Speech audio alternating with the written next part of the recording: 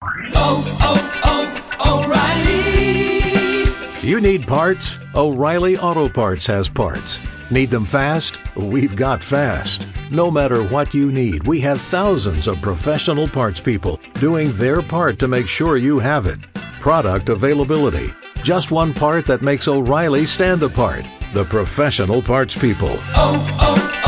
O'Reilly Auto Parts. This is Action Sports Jax on ESPN 690 and ESPN690.com.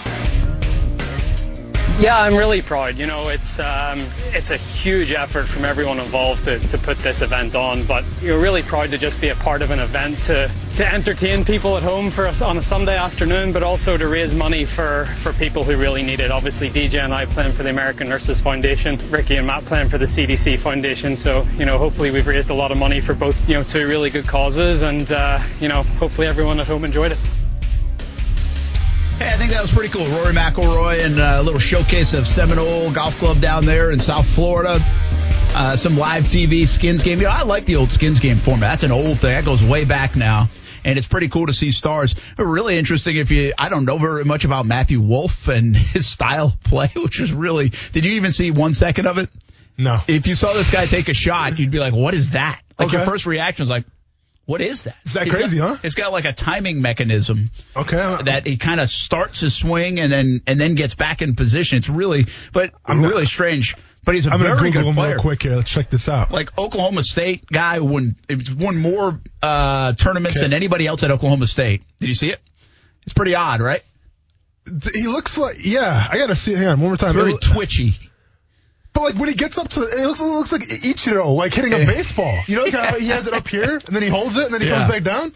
He's got an awkward swing, That's but crazy. It's the motion before the swing that's kind of like, what is that? But that's different. It's I'll be honest though, that kind of gives me hope a little bit. But you know what? You know what, Brent? What are you doing tomorrow? Yeah, let's get on the course, man. I'm actually playing at 8:50. Thanks for the invite. Appreciate it. I'm all set. I think he was fun because he's a new personality, and you kind of learn about a guy like that. And then you had Rory McIlroy, DJ, and Ricky Fowler, and it's a good setting. It was good. Again, I look at the ratings locally, and people like golf around here. Mm-hmm. NASCAR kicked its butt yesterday. Sure. I mean, it didn't do much in the ratings, so people weren't all. It was pretty slow moving. You only have 4 guys. It's not like it's a Tiger event. It didn't feel like a real event. Yeah. But it was good, and it was for a good cause. $5.5 million raised for COVID-19 and different foundations. So. All in all, it was a pretty good weekend to have some options. Like you had an option. You could flip back and forth between NASCAR and golf. I'm not saying for most people that'd be the best option, but at least you had an option. Did you see how the UFC numbers did or not? That's a good call. It's hard for me to. No, that's fine. I mean, if it's bad, don't tell me that. No, it's hard for me to see it. Well, it's hard because of the ESPN Plus. Yeah, okay, I got it. So I don't get that. But I'll say this though. So it hasn't been official, but there's a lot of MMA sources now reporting that UFC 249 did over 700,000 pay-per-view buys. I saw 700,000. Which is a home run, all things considered. So nicely done. I think UFC gained a bunch in the last week and a half. Yeah. I think it's too early to know that, but I think this is me casual. Mm-hmm. Hey, it's in Jacksonville. Let's cover it. Hey, Austin fights. Let's talk about it. Mm-hmm. You know way more about it, but I think when I could follow UFC on Twitter, even if I wasn't watching, every match had like a bloody mess. You're not lying. To it. Yeah. It sounded like they were mostly good matches. Mm-hmm. I think there was some great entertainment value for that, and curiosity piqued by that. Yeah.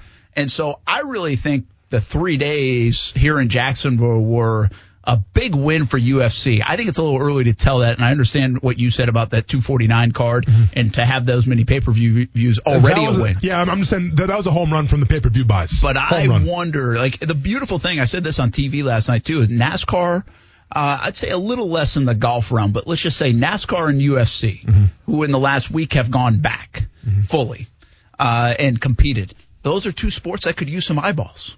One has lost a lot of eyeballs in NASCAR in the last decade, and another one is trying to grow and has already done a great job. It's not like they have to have them to survive, but you can still reach another level. Of course. And so UFC, I think, is doing that. How big that will be, I don't know. But I guarantee you they found new fans of the sport in the last 8 days. And it begs the question, because this is the biggest question if you're a resident in Jacksonville. If you're worried about the growth of Jacksonville, the question is, when do they come back and what do they bring to the table? Yeah. Okay. Now, next fight's going to be in Vegas, they said. Yeah. I mean, listen, it could be a while. Let's not get it twisted here, but I think overall, those 3 fights, Brent, the quality of fights that you saw, right? Some were bloody. So they're very skilled fights overall. I mean, there wasn't really any boring ones, any sleepers. So overall, which is super rare on 3 cards. I would think so. Exactly. So all 3 cards I feel like delivered. Even if they weren't household names, people were still entertained. And I think Dana White wrapped it up. I believe it was yesterday. He kind of made a video thanking the city of Jacksonville. He kind of gave some shout outs to a couple local businesses here. Didn't shout us out. It is what it is, though. It's fine. But I think all things considered now, we'll see what happens, but it went off for the most part, set aside from Jacare Souza getting COVID-19, it went out without a hitch. So I think Dana White's happy with it. Obviously ESPN's happy with the numbers, and I think the UFC overall is happy with it. So I just hope now that means, in the next couple months, maybe even a year's time, you're talking about a really big fight card happening here in Jacksonville, Florida, which is obviously good for business and good for growth. Absolutely, yeah. I think it will be again, I think they gained a lot. It's just a feeling. Yeah. And some of those numbers from last Saturday showcase that. Now, will they watch the next time? Right? Will they find a new favorite fighter? Yeah. And by the way, didn't have the Conor McGregors of the world. And exactly. So, I mean, if, once you get to that stage too, add that in. That's a nice little thing to add to the mix. I mean, some of the huge names that are in the sport. I want to clarify something. Speaking of that tough guy mentality, like you and football and MMA and me, getting a golf injury last week. But same stratosphere, good. Well, I told you I had like tendonitis. Mike Ryan, former Jags Money Mike, man. Trainer. Yep. And, guy who runs like marathons and triathlons and Ironman, does all this crazy stuff. Yeah. Good man. Great man. He's got a place out at Jack's Beach, Mike Ryan Fitness. And so we did this FaceTime call. I think it was Thursday morning, I want to say. Yep. After he reached out to you, he was listening to the show because making fun of you a little bit. He was making fun of me. He called me soft. You're asking for some sympathy. Yeah. Okay, it was warranted. But so we did this FaceTime. He is so good at the face. I think a lot of doctors have been doing this, right? If they have to treat something or help with something like this, you don't come in because of COVID-19. Well, he was fantastic in this. He really did a good job and helped me through it and basically diagnosed me with tendonitis in the ankle area. And gave me a few tips to stay off it and do this or that, stable shoes. Here I am. I'm and healthy. You're back better than ever. So, it was only an injury, it felt like, for about 48, 72 hours. Does that count as an injury? I think it's more of just a nuisance than it is an injury, if we're being honest here. Yeah. Yeah, because you think of an injury. So, listen, either you're hurt or you're injured, as a football coach would say. If you're injured, you go sit out, you go see Mike Ryan. If you're hurt, I was just hurt. Suck it up. Yeah, you're just hurt a little bit. Yeah. I don't know if you really got hurt. But yeah, it was an inconvenience, let's just say. It was. I would say it's really a crazy thing. Like, it came out of nowhere. Yeah. I said last Tuesday on the 13th hole, and by really Friday, it was gone. I wasn't completely sure it was gone, but now I can tell you it was gone. It was weird. Well, listen, and I'm not going to put any healthcare official underneath the bus at all. I mean, I think athletic trainers, they, in my opinion, they do the God's work, right? Because without them, football players can't get back on the field. But you want to talk about, if he was on man, he'd be a 99 overall in terms of athletic training. Mike Ryan's that dude, right? Because if you have a Liz Frank injury, if you have a shoulder injury and you're trying to rehab, who do you want to rehab with? You want to rehab with the Ironman athlete, the guy that runs over 100 miles in the desert and then goes on a bike and then runs some more because, hey, I'm a psycho? Or do you want to get with a guy who goes golfing on the weekends? It's like, yeah, that shoulder, just, pick some ibuprofen, you'll be fine. To me, it helps so much when you have, athletes who are probably even more athletic than half the football players in that team help you out because they've been there. They know what you're going through. And Mike Ryan's one of those dudes. So props to him, man. Yeah, props to him in a big way. I appreciate the help. And he healed me. Yeah, there you go, man. I give all the credit to him. Hey, Michael Jordan actually came back on 2 occasions. The Last Dance is all about the Bulls' final season. Correct. But he came back again with the Washington Wizards. Yeah. It's fascinating, okay? Yeah. Because I picture for some reason I had in my mind that he wore 45 with the Wizards. He didn't. He wore 23, and it was the 45 little trial period with the Bulls. Correct.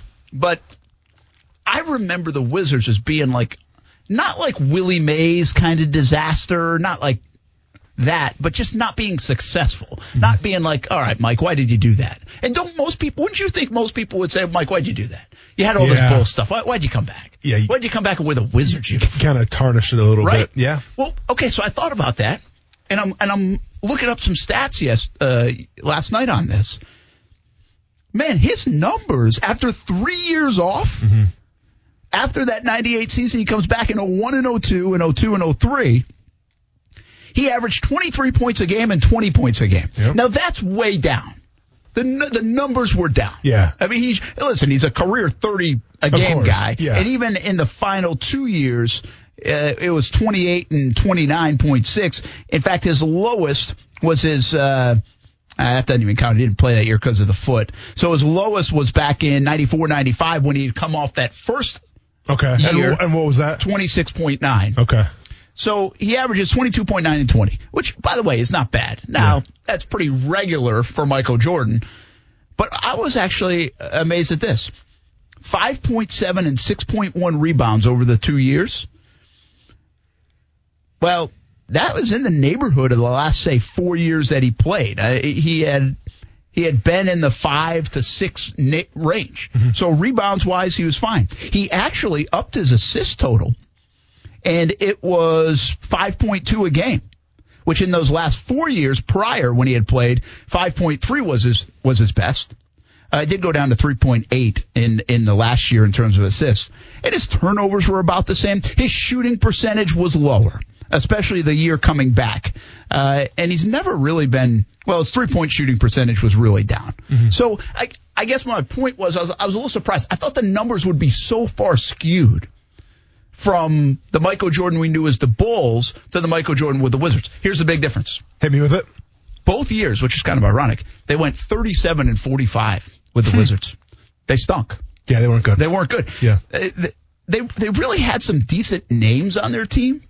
Well, like, you know the names, but it didn't really add up, right? What would have made it interesting was Jerry Stackhouse, okay? Because Jerry Stackhouse went to the Wizards, if I remember correctly. He did. Obviously, the second year he was there. And obviously he was a North Carolina guy, okay? So they had that in common. But Jerry Stackhouse couldn't stand playing with Michael Jordan. Jerry Stackhouse hated playing with Michael Jordan because he thought Michael Jordan was kind of past the prime of his career, and Stackhouse thought it was his team. So there was a little animosity built up. There wasn't a good relationship built up. Also, keep in mind, when Jordan went to the Wizards to start things off with, he had a share of the company, like he had a share of the franchise. I think he had 10% of the Washington Wizards. I think you're right. Yeah. So he was responsible, I think, for all the roster decisions as well. And then also an interesting fact, when he played for the Wizards, when 9/11 happened, he donated his entire salary of that year to help out with, the funding of, good call. For the families and everything. Foundation and donations. So, I mean, he went through a lot in the short couple years in Washington. Think about this. Kwame Brown, by the way, who's obviously one of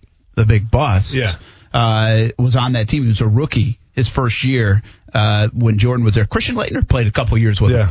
Tyronn Lue. Who ended up helping LeBron, of course. So, and you had Brendan Hayward, who was there. Richard Hamilton was in year number 2 out of UConn, who had himself a pretty nice career, right? Interesting group. It's not a very good group. They weren't very good. He wasn't going to, at that time, he was 38, 39 years old, lead them to where they needed to go. Yeah. Doug Collins was the coach, so that was the connection as well. It almost makes, the stuff you just brought up is really interesting. The NBA players have so much power now. Like, don't you kind of feel like LeBron James did that in Cleveland anyway? Even if his contract and say he owned 10% of the team? I mean, he owned the whole city, Brent. Let's be honest here. I mean, he basically did that. Well, and listen, when we talk about the Wizards real quick, and Kwame Brown, you brought up the name, and I think we talked about it off the show. I don't think I've ever mentioned it on the show. One of the greatest stories in basketball folklore of whether did it happen or did it not happen is the story of Michael Jordan supposedly ruining Kwame Brown's career. And the story goes that when Kwame Brown got drafted, obviously he's the number 1 pick, he had all the hype around him. Everyone was excited. Jordan wasn't buying into him. Okay. Jordan at this time, I think, was an executive, if I'm not mistaken, and he was kind of running the front office. It would have been of the Grizzlies, right? Yeah. Correct. I think the Memphis Grizzlies. Yeah. Yeah, exactly. So he's running the Memphis Grizzlies.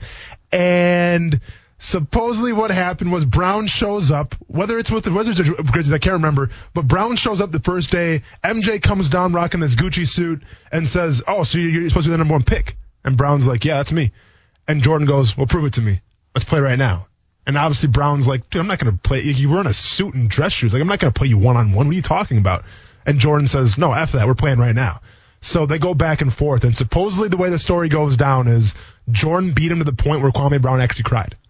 And I guess supposedly after that, it ruined his. Cause imagine playing a game of one-on-one with a guy wearing Gucci shoes and a suit, and he absolutely demolishes you. Okay, and supposedly what happened after that was Kwame Brown lost all his confidence, and he never became the player that he was supposed to be because of that one day when Jordan tried to test him and it didn't work out. That Once again, again, in Washington, by the way. In Washington, yes, okay, in Washington. But once again, just a rumor though. It's never been confirmed. Here's the thing about Kwame Brown, but he's technically kind of a local guy for us in our viewing area. Who played at Glen Academy. Yeah.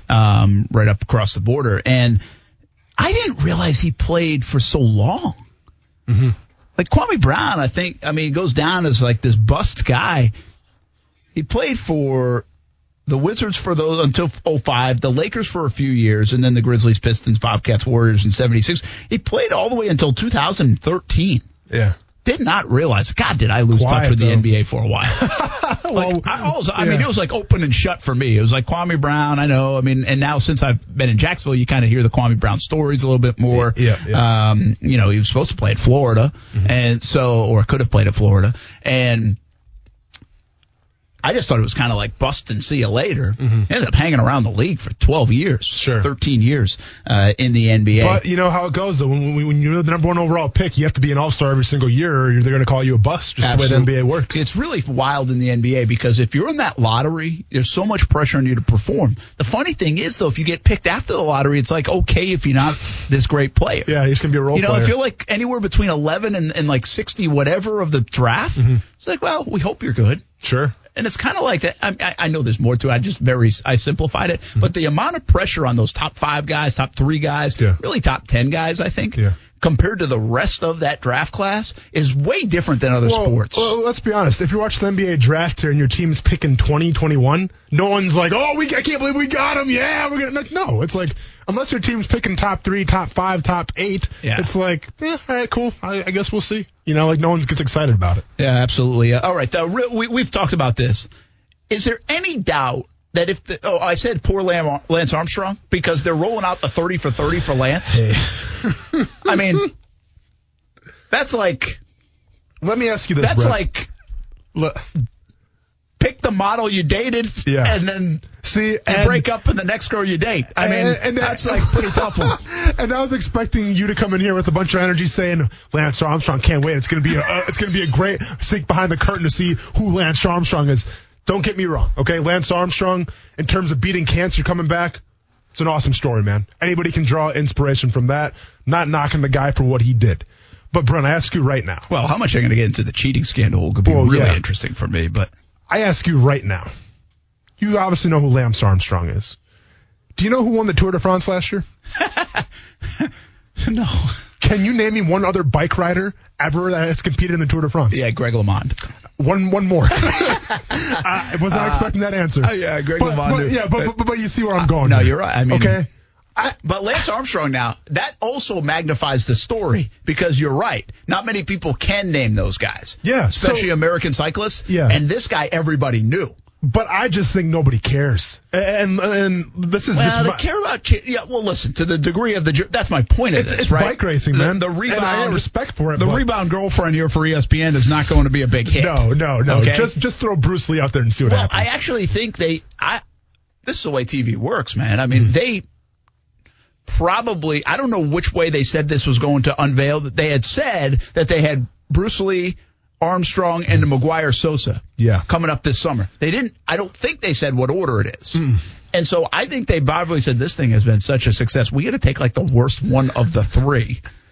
Yeah. Seriously. Yeah. And put it next. So we're not trying to outdo it. Well, because you can't. Because you're not going You can't. Like, I wonder if those conversations took place. Yeah. Nobody, listen, I bet the thing's fantastic. ESPN does fantastic work. I don't think anybody said it's the worst one. I just think what you just said is right. Which one will have the less appeal, to people? Because the bottom line is, whatever you watch after the Jordan thing, it's going to take a little while to get something that even resonates halfway. Of course. To the way The Last Dance did. Of course. And listen, like in terms of nostalgia, like, yeah, I can go to, I can co-sign and say the Sammy Sosa, Mark McGwire thing. That could be a good one. I'll probably check it out a little bit. Like that would be a really good one. And I'll be honest, I want to see what Sammy Sosa's been up to, okay? Because the guy, doesn't look, he looks a little out there. So I'm curious to just hear the current interviews of Sammy Sosa.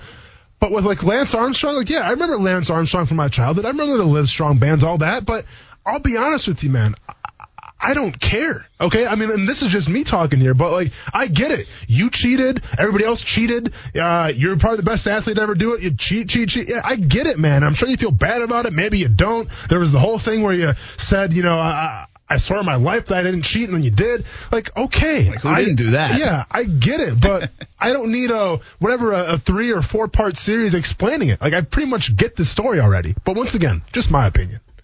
Was Lance Armstrong married to or girlfriend? What's the singer? What's her name? Wanna soak up the sun. Yeah. What is her name? Gonna tell everyone. Gosh, how could I not have this? Oh, man. I almost said Mandy Moore. That's not. Oh, Sheryl Crow. Sheryl Crow. Yes, very good. Let's go. Sheryl Crow. Sheryl Crow. Very good. What? I like Sheryl Crow. Oh, I got you. Yeah.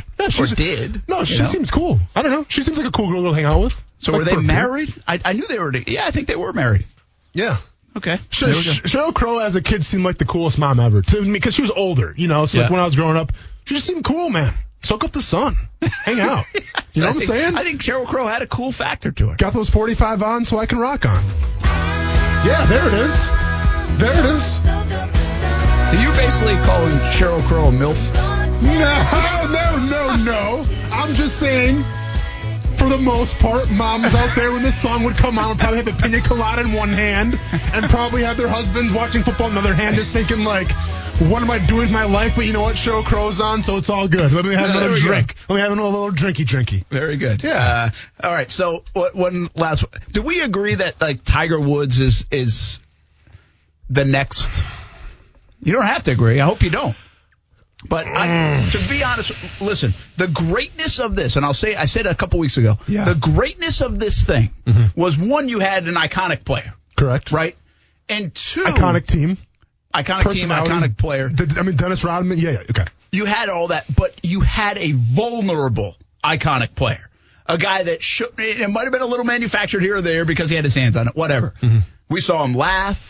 We saw him make fun of people. Cried. We saw him call people out. Cried. We saw him cry. We saw a not great time period of Michael Jordan as a teammate. We saw Carmen Electra. We saw obviously the passing of his dad in there, so there's that emotion. Yep. But you have to be vulnerable enough to talk about it. It took Michael Jordan almost 20 years. Well, really 20 years to be willing to do it. Yeah. Tiger Woods, to me, has all those kind of characteristics that we just saw with Michael Jordan. Now, it's not a team sport, but we could get what's going to be interesting in the Michael Jordan one is not how he talks about others. It's how others will talk about him and say, I hated that guy. Like, they're not willing to do that right now. But, like, this guy was a jerk. He was a jerk here. He was a jerk here. And then on the other side, you let that time pass, and now you can say, oh, boy, he's really changed, and this is cool, and he did this, and whatever it might be. But I honestly think the only thing to get close to this, the way they did it about this kind of icon, I think Tiger Woods, but I think it has to wait for about 15 years. See, I disagree with that. Tiger Woods, I think, would be good, though. Because, okay, I'll be honest with you. I hate Tiger Woods, what I think of golf. Ugh. Golf for what? A 10-part series? Come on. What much is there? Hitting off the tee box. Oh, you tripped it in. But then you think about the effect that he had on pop culture, all right? And then the fact that the reach that he had in inner cities, the reach that he had in country. I mean, the guy was everywhere, okay? So he transcended the sport of golf. So I'm with you here to say Tiger Woods is definitely going to be one that I'll tune in for sure. And I'll go with an open mind. But when you talk about other guys that could possibly, pull this off with their star power, two come to mind. Mike Tyson, I think, would be. I mean, good call. think about the trials and tribulations of Mike Tyson. Yeah, good call. All that he's been through. Like, that would make a pretty good documentary. If you could get a raw Mike, which usually is a raw Mike Tyson. Exactly. But, I mean, that's what makes it so great. And the other one, which may not pack as much punch, no pun intended, just because, he's not with us anymore, but Muhammad Ali, I think, would be a great one just because he really changed the sport of boxing a lot of ways. Yeah, I think so, too. I think here's the problem with those two guys, in my opinion. Muhammad Ali, is there really a curtain to pull back?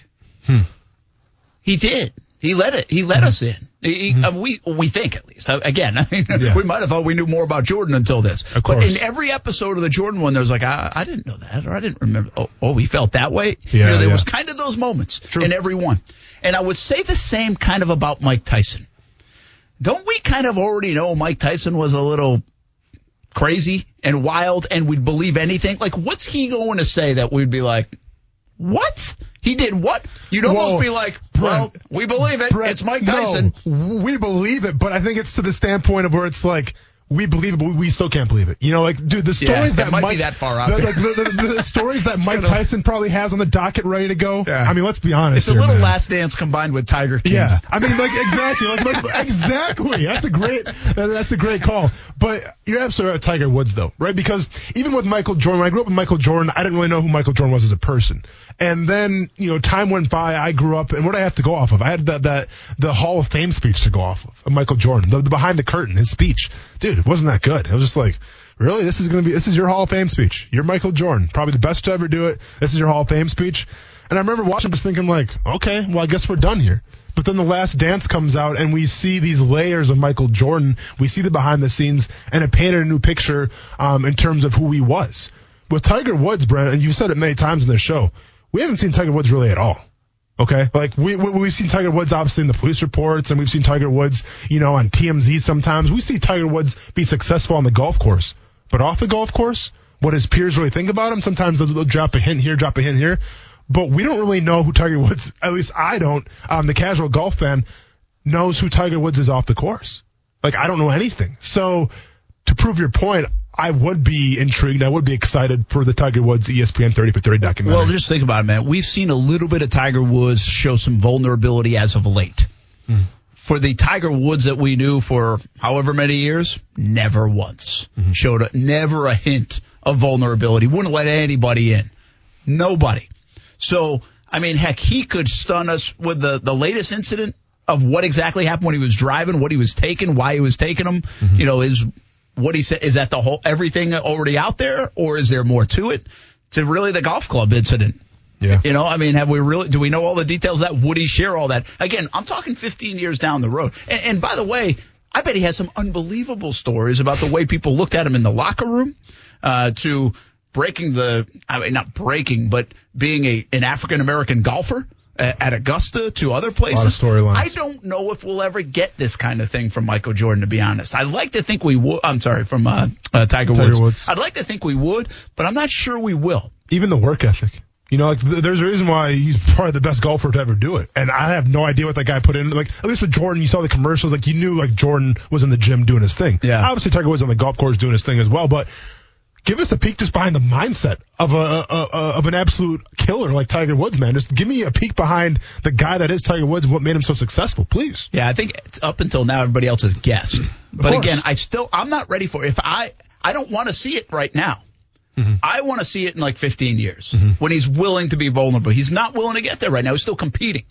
Again, I always say the same. I would like to someday see a Tim Tebow interview where there's a bunch of vulnerability and more of what exactly happened if willing to share. Guys like that, though, Tiger, Tebow, those kind of stories, it might be what happened in the locker room stays in the locker room stuff. Jordan was willing to go to a place that many athletes are not willing to go to. And that's what made this so good, is he called people out. He said stuff about whether it was having fun with Burrell or whether it's Horace Grant. I don't see Tebow doing that. That's what I mean. You might never get it, but you're definitely not getting it now. Yeah. You need it down the road. And Jordan, at this age, was willing to do it. Yep. And we got to enjoy that. All right. You think we ever see a Larry Bird snooze fest or not? Probably not, huh?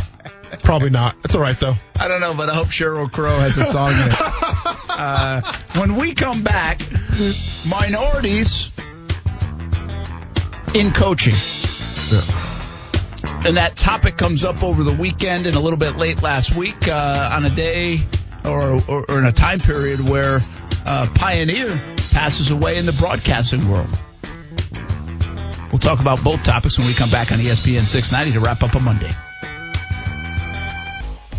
What's up, everybody? It is Saturday, the last day of fight week. We did 3 in a row out here in Florida. I have to call out some people. Governor DeSantis, absolute stud. Thank you for everything you've done for us and letting us come here to the great state of Florida. Mayor Curry, who is an awesome guy. Thank you for everything that you've done for us. All you idiots that are going to go, oh, you're getting paid for this. I don't get paid to post anything. I post people that are cool, people that are real. And when we go into these different cities, we meet so many cool people. Meanwhile, you can pay me to post stuff if you want. Send the checks. I'll give you my Venmo account. Brent Martineau has no shame, man. You got no shame making that money. Be sure to like and subscribe our podcast. That is Dana White, president of the UFC, after 3 cards here in Jacksonville, and everything went well. They'll be back. Next stop, though, looks like Las Vegas and probably Fight Island in the summer, right, for UFC. Brent Martineau, Austin Lane, Coos back on a Monday. Hope everybody's doing well and enjoying another day here in the River City. Another beautiful one. The weather continues to be pretty darn good. Got a little hot over the weekend, but that's okay. Have some responses from the show. Josh says, this is related to Minshew, keep him in the pocket or let him create. Well, I'm hopeful he has a pocket to actually work with. In either case, I think you can definitely include planned bootlegs to take advantage of his accuracy, even firing off platform. Doesn't all have to be improvised. Steve says, let him run around against the Jets and Broncos. He dissected them easily using his feet. Doug says, hey, I'm just one guy, but I'd be up for a regular beer report 2 or 3 days a week. I like it, man. Dude, as soon as that story dropped, my mom hit me up. Did you see this in Florida? It's in your neck of the woods. Check out this blue bee. So, by the way, done some research. What's up, man? We're going to get Busy Bee on board once they get around the area. Oh, how easy is this? I mean, I think you need to go to work on that. Forget about I don't even care about the money. I mean, I care about the money, let's be honest. But, dude, the food there, anyway, like those, yeah. Say no more, Brent. Say no more. Submarine Mike, we want to give our best to your wife, Cheryl. Had her knee replaced last Thursday and still watching the show. You're probably making her watch and listen to the show, but that's okay, watching and listening on YouTube. Yep. So thanks, Submarine Mike, for making a habit in the afternoons from 3 p.m. until 6 p.m. Action Sports Jacks on ESPN 690, and give our best to Cheryl. Hopefully it's a get well soon with the knee. She'll be up and around hopefully shortly with that recovery. By the way, you can listen to us on 10 different platforms. You can watch on Facebook, YouTube, Twitter, and Twitch. ESPN 690 in your car, ESPN690.com, the TuneIn app, iHeartRadio app. Come on. I'm supposed to mention that one? I don't know if I am, but he can get us there. Either way, we're all over the place. 10 different platforms. Ask Alexa. Yep. As well, just ESPN 690. All right, a couple of things I want to get to real quick. My mom called during the show about an hour and a half ago. She said, hey, I've been listening, but I missed the first part of the show. Did you mention Phyllis George? And I said, no, Mom. Yep. I did not. Phyllis George, trailblazer, pioneer in sports broadcasting for women, and passed away over the weekend at the age of 70. Very interesting life. She was Miss America and then became a football regular on the NFL Today. Now, what's interesting is the NFL Today. So this is why this was not my heyday. I was born in 77, but the NFL Today for me was my favorite show growing up as a kid. You know, before the ESPN pregame shows and all of them, right? Fox wasn't even born at that time. Like, that's what I fell in love with Bob Costas. I think he was on it. He might have been NFL Today or whatever one it was. I get them mixed up. But that's where I was watching Bob Costas and Sean McDonough, and they had Jimmy the Greek back then, you know, all those. Well, Phyllis George was prior to that with Brent Musburger, Irv Cross, and she crossed over from Miss America to talking football as a woman in the mid to late 70s. So truly a pioneer and a trailblazer.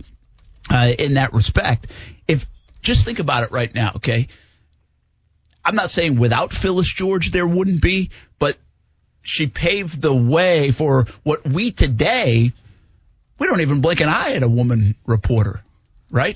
Sports broadcaster, no, not even talking close. Football. Not even I don't. close. Maybe some people still do, but I don't think that's I don't think that's the norm. I think it's like, oh, okay. You know, just kind of it's a normal thing. And that's really taken off, I would say, maybe in the last 10 or 15, probably 15 to 20 years. Mm-hmm. Let's just say that. It was still more sprinkled in. It was kind of a novelty. And then, boom, women sports broadcasters, part of the norm, which is cool. Yeah. From Doris Burke, who, unbelievable, right? Yeah. I mean, so well respected in NBA circles. Jessica Mendoza, Sunday Night Baseball. Mm-hmm. Think about Erin Andrews and the path that she helped create. Yeah, she was definitely a trailblazer as well. Right. So, I mean, you could go out Hannah Storm. Yeah. And Hannah Storm's been doing it for a very long time as well. Mm-hmm. Probably more so following in the footsteps of a Phyllis George. Mm-hmm. Robin Roberts as well, who now has kind of transferred over to the Good Morning America and more the news side of things, or entertainment Sage side. Steele still doing her thing? That's a good call. I don't know if she is, but you know who had the best Sage Steele impression? No. Mercedes Lewis. Oh, really? Sage Steele, ESPN. Like the way he was pronouncing that, he was right on the money. So anyway, Phyllis George. Think Phyllis George again. Not when I was kind of in my heyday of viewing, and I was just looking up some more information on Phyllis George. Ended up marrying the owner of Kentucky Fried Chicken. Yeah. Served as first lady of Kentucky when she was married to the owner of Kentucky Fried Chicken, who later became the governor. Yeah. What a life.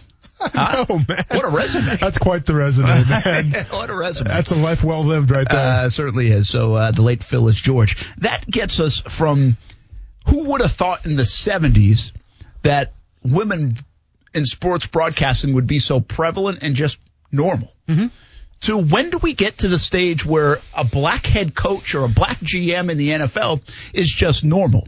Yeah. Well, I would say if a black coach gets hired in the NFL, I don't think anybody says, oh, that's different. I don't think we're there. I don't think it's that. I think we can make an argument right now when the best coaches in the NFL is black and Mike Tomlin. Yeah. But that's my point. So I no don't think it's like, there. Oh, yeah. But are there enough minorities in the NFL, in front offices, on the sidelines, being the head man? And I would say the answer to that is no, and has been. The Rooney Rule has been in effect where coaches in the coaching search, you interview a minority, so at least a minority gets interview experience. Yeah. A couple more thoughts on this. You take 4 coaches right now that are minorities. Ron Rivera has been coaching a long time in the NFL. Mike Tomlin coaching a long time in the NFL. Anthony Lynn got his chance with the LA Chargers and mixed results so far. I think it's an important year for Anthony Lynn. And Brian Flores looks like he's off to a decent start with Miami. They're rebuilding it. We'll see how he does. Yeah. And by the way, you could say that about 4 white coaches in the NFL too. The problem is you could say it about 28 of the coaches because they're white in the NFL, in a white man business, if you will. Correct. Because the billionaire owners outside of Shad Khan are all white. Yeah. I thought about this. My biggest hang up on this story is I still believe winning is so important that are you intentionally going to not hire a minority?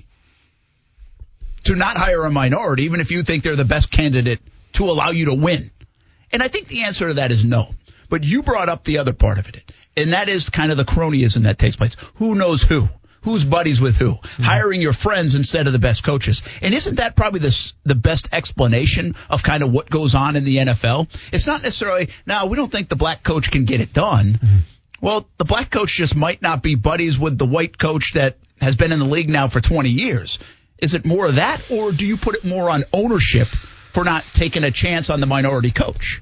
It falls on a few things, okay? And you said it yourself, Brent. The NFL is supposed to be all about winning, and it's supposed to be about bringing that Lombardi trophy to your city. And that should be the only thing, all right? Wins and losses at the end of the day. Black and white, simple as that. But it's not, man. The NFL is a walking contradiction when it comes to winning and losing in terms of who they hire as coaches and who they hire in the front office. Okay?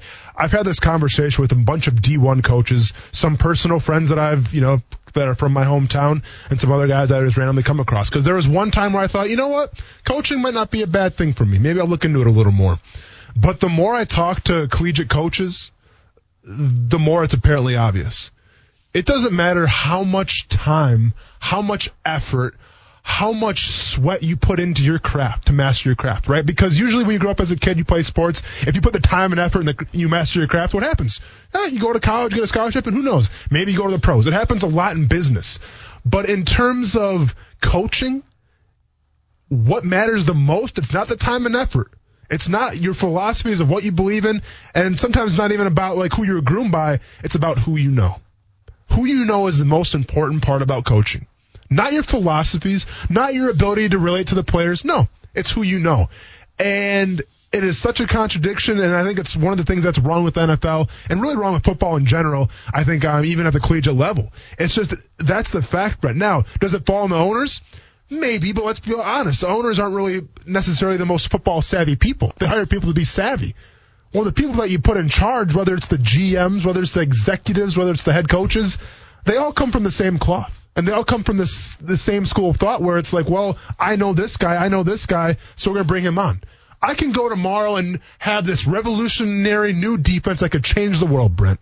And I could portray that on a slideshow. I could say this is why it's going to work. I guarantee it. But you know what? Since I don't know player or coach number A and he doesn't know coach number B, I have a disadvantage because of that. And that's what's so frustrating in terms of the NFL and this Rooney Rule. Because you're giving incentive to teams who take, quote-unquote, a chance, let's just say, on a black coach, on a black front office player. And to me, it's the most embarrassing thing the NFL's done all season. Do you know why? Because this is like a child thing. Sometimes when I go out to dinner with my wife and my kid comes with, Ronan, he's 5 years old, if he acts right, we'll maybe give him a toy. If he acts right, maybe I'll give him, hey, there's $5, let's go buy some candy, right? Because there's that incentive there where it's like, all right, well, he's a good boy, I get it. You're in a rough situation here. We're asking you to be good at the table for an hour, but he did it. Here's your toy, here's your piece of candy, whatever it is. It's the same thing in the NFL they're doing right now. They're literally saying, here, you guys can have extra draft picks. You guys can move in the draft if you hire a black coach, if you hire a minority coach. It's idiotic, man. It's not something you should stand behind. And you wonder why the NBA, in terms of optics maybe, in terms of, being on the forefront of leading a revolution, is kicking the NFL's ass right now. It's because of decisions like this. I don't understand. I get listen, if I got into this great big job or whatever and I had a chance to bring my best friend along, that I grew up with and he has some knowledge of it and he's in the same business, yeah, I'd lean that way. Yeah, I get it. I'm familiar with that. I trust. Trust is a big thing. So I don't think you can dismiss that. But what I don't understand about the minorities in the front offices and in coaching is why there are not more assistant coaches that have come up through that pipeline. So then they do know them, by now. More offensive coordinators, defensive coordinators, QB coaches, whatever it might be. I just don't. That's where the pool is. Like, guys don't get jobs after being a quality controls coach. They get jobs as being quality controls coach, assistant defensive line coach, defensive coordinator. That's how the progress goes. And I know there are only so many of them, but I'm just a little surprised there haven't been more minorities in those other jobs that have now surfaced, But we might be on the cusp of it. This is why I think it's a little odd timing on the Rooney Rule. This is why it's reactionary to what people saw in the draft. Next year, there's a real chance. And again, I don't know if we should be celebrating this or applauding this. Maybe it should have already happened. I'm just saying there's a real chance that the next 3 hires in the NFL will be minorities. Eric Bieniemy, Byron Leftwich, if he has, maybe Tom Brady makes him look real good or he helps him look real good, right, and have a big year. And Robert Saleh out in San Francisco. Could be the next 3. Now, listen, there's the Josh McDaniels of the world and everybody else, too, that have always been kind of rumored. But there's a possibility if these other minority coaches hold their jobs, don't get fired over poor performance, that you could now have 7 of the 32 next season. Should be 20. That's at least getting to a more sensible, I think, level of where. Listen, I don't know what the percentage of black players are in the NFL, but it's a high percentage of minority players. I would think the coaches would sooner or later be in that same grasp, and it hasn't been. And that's why they've tried to come up with these things. This one I agree is dumb. I think it's a slap in the face to minorities. Yeah. I really do. Yeah. I don't think this is the way. Just go hire the best man for the damn job. Thank you very much. That's it. Yeah. That's what we all should be doing at every job. I understand there's politics and who you know and played, but the more they can get rid of that in the NFL, I think the better, and just go get the best man. I've never liked the recycled coaches theory, college football or NFL. And when you recycle, guess who you're recycling? White coaches. Mm-hmm. So go get some new blood. Yep. Minority, white, black, new blood. And I think maybe we're starting to see that a little bit in the NFL. From Flores to maybe a Robert Saleh to Bieniemy. Maybe we get a little bit that in the right direction. We'll talk more about it as the week goes along. We'll see you on TV tonight, CBS 47 and Fox 30. Thanks for hanging with us on a Monday on ESPN 690. Purchase new wiper blades from O'Reilly Auto Parts today and we'll install them for free. See better and drive safer with O'Reilly Auto Parts. Oh, oh, oh, O'Reilly